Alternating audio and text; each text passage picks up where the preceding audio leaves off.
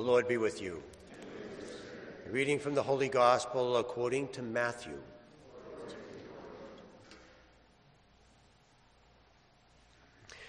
Jesus took Peter, James, and John his brother, and led them up a high mountain by themselves, and he was transfigured before them. His face shone like the sun, and his clothes became white as light. And behold, Moses and Elijah appeared to them, conversing with him. Then Peter said to Jesus in reply, Lord, it is good that we are here. If you wish, I will make 3 tents here, one for you, one for Moses, and one for Elijah. While he was still speaking, behold, a bright cloud cast a shadow over them. Then from the cloud came a voice that said, This is my beloved Son, with whom I am well pleased. Listen to him. When the disciples heard this, they fell prostrate and were very much afraid. But Jesus came and touched them, saying, Rise and do not be afraid. And when the disciples raised their eyes, they saw no one else but Jesus alone. As they were coming down from the mountain, Jesus charged them, Do not tell the vision to anyone until the Son of Man has been raised from the dead.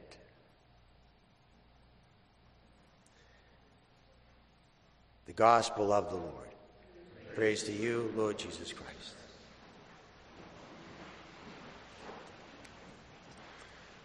So God picks Abraham. Why Abraham? I mean, he's in Mesopotamia. He's 1,000 miles as the crow flies to the Promised Land. Why doesn't God just pick somebody competent in the Promised Land? Why does Jesus have to go to the Sea of Galilee to find disciples? Why can't he just go to the local synagogue? I mean, this was somebody that might be prayerful. I'll go to the temple where there's a theologian. You know, I wonder about these things, and I finally got my answer. When I went to a diaconate ordination, and the bishop said, because God seeks out a servant's heart. And I understood. Now, I need to give you context in what happened at that ordination.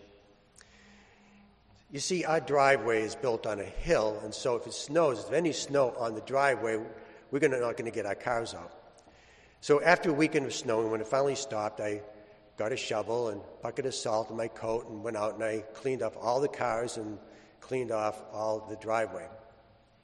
I then went in the house, and it was Sunday, so I said the Sunday Mass was 8 o'clock.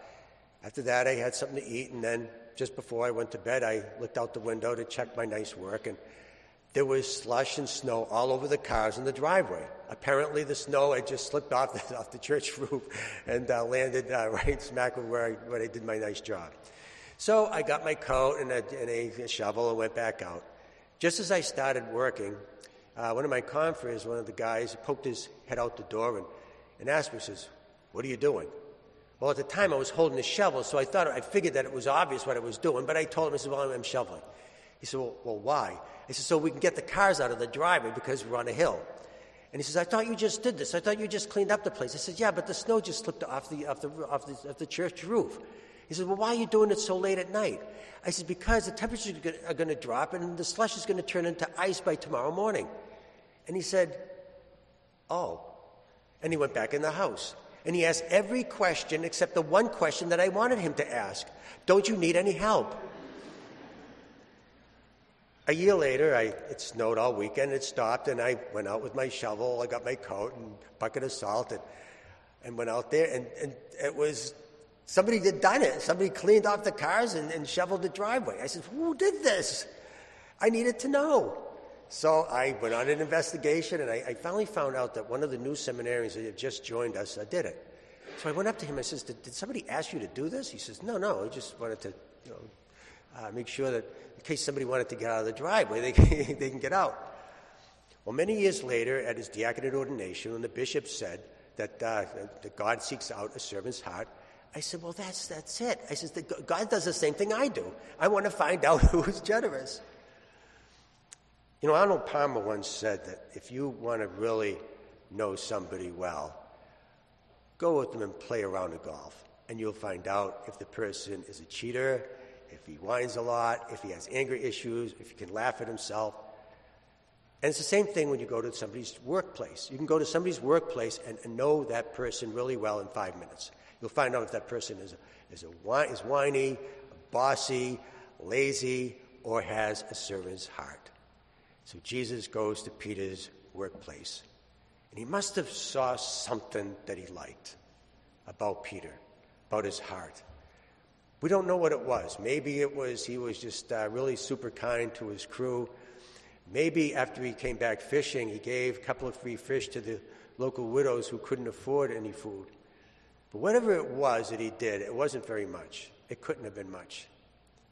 The reason why is because it doesn't take much to impress God.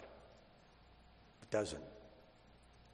A widow did it with 2 pennies in the temple treasury. Another woman did it with her tears, washed Jesus' feet and dried them with her hair. A Samaritan man says, the Good Samaritan in the parables that would tell us today, says, I really didn't do that much. I just used some of my oil and some of my wine to dress the guy's wounds, and I just brought him to an inn. It wasn't like I did anything heroic or anything really great or big. And here's the faith question for us is, have we ever wowed God? Have we ever really impressed God? It doesn't take much.